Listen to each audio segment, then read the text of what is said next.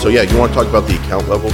Yeah, so there are different levels of the call extension that you can apply. So some accounts might have different phone numbers for different locations, and you might need to have one account with a different phone number, one campaign with a different phone number than a different campaign. So the way that the hierarchy works is essentially this. You can have an account default phone number, which call might... extension. Yeah, call extension, thank you. That might be an 800 number. And then on the campaign that's local to Chicago, you might have the local Chicago branch number at the campaign level. And then another campaign, you have a call extension that's specific to, New York or something like that. Okay, different phone numbers, different locations, different regions. Now, I'll grant you, Jason, I very rarely go beyond campaign level. Doesn't surprise me. Oh, thank you.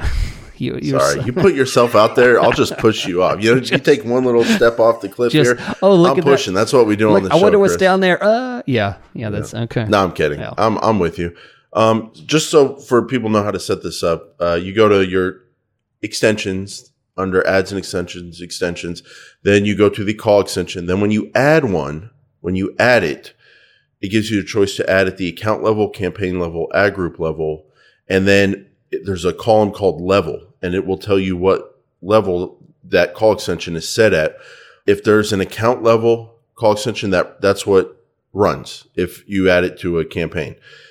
If there's a campaign level call extension and also an account level, my understanding is the campaign level call extension overrides the account level and runs. Yep. And then if there's an ad group level call extension added at the ad group level, even if there's a campaign and or an account level call extension, the ad group level call extension overrides those two and is the one that runs.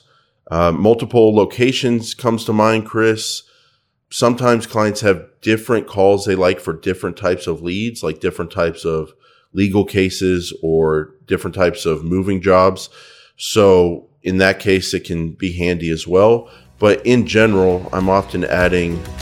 It's nice you can just add one to the account, and then you can just throw it in whenever you create a new campaign. Yep.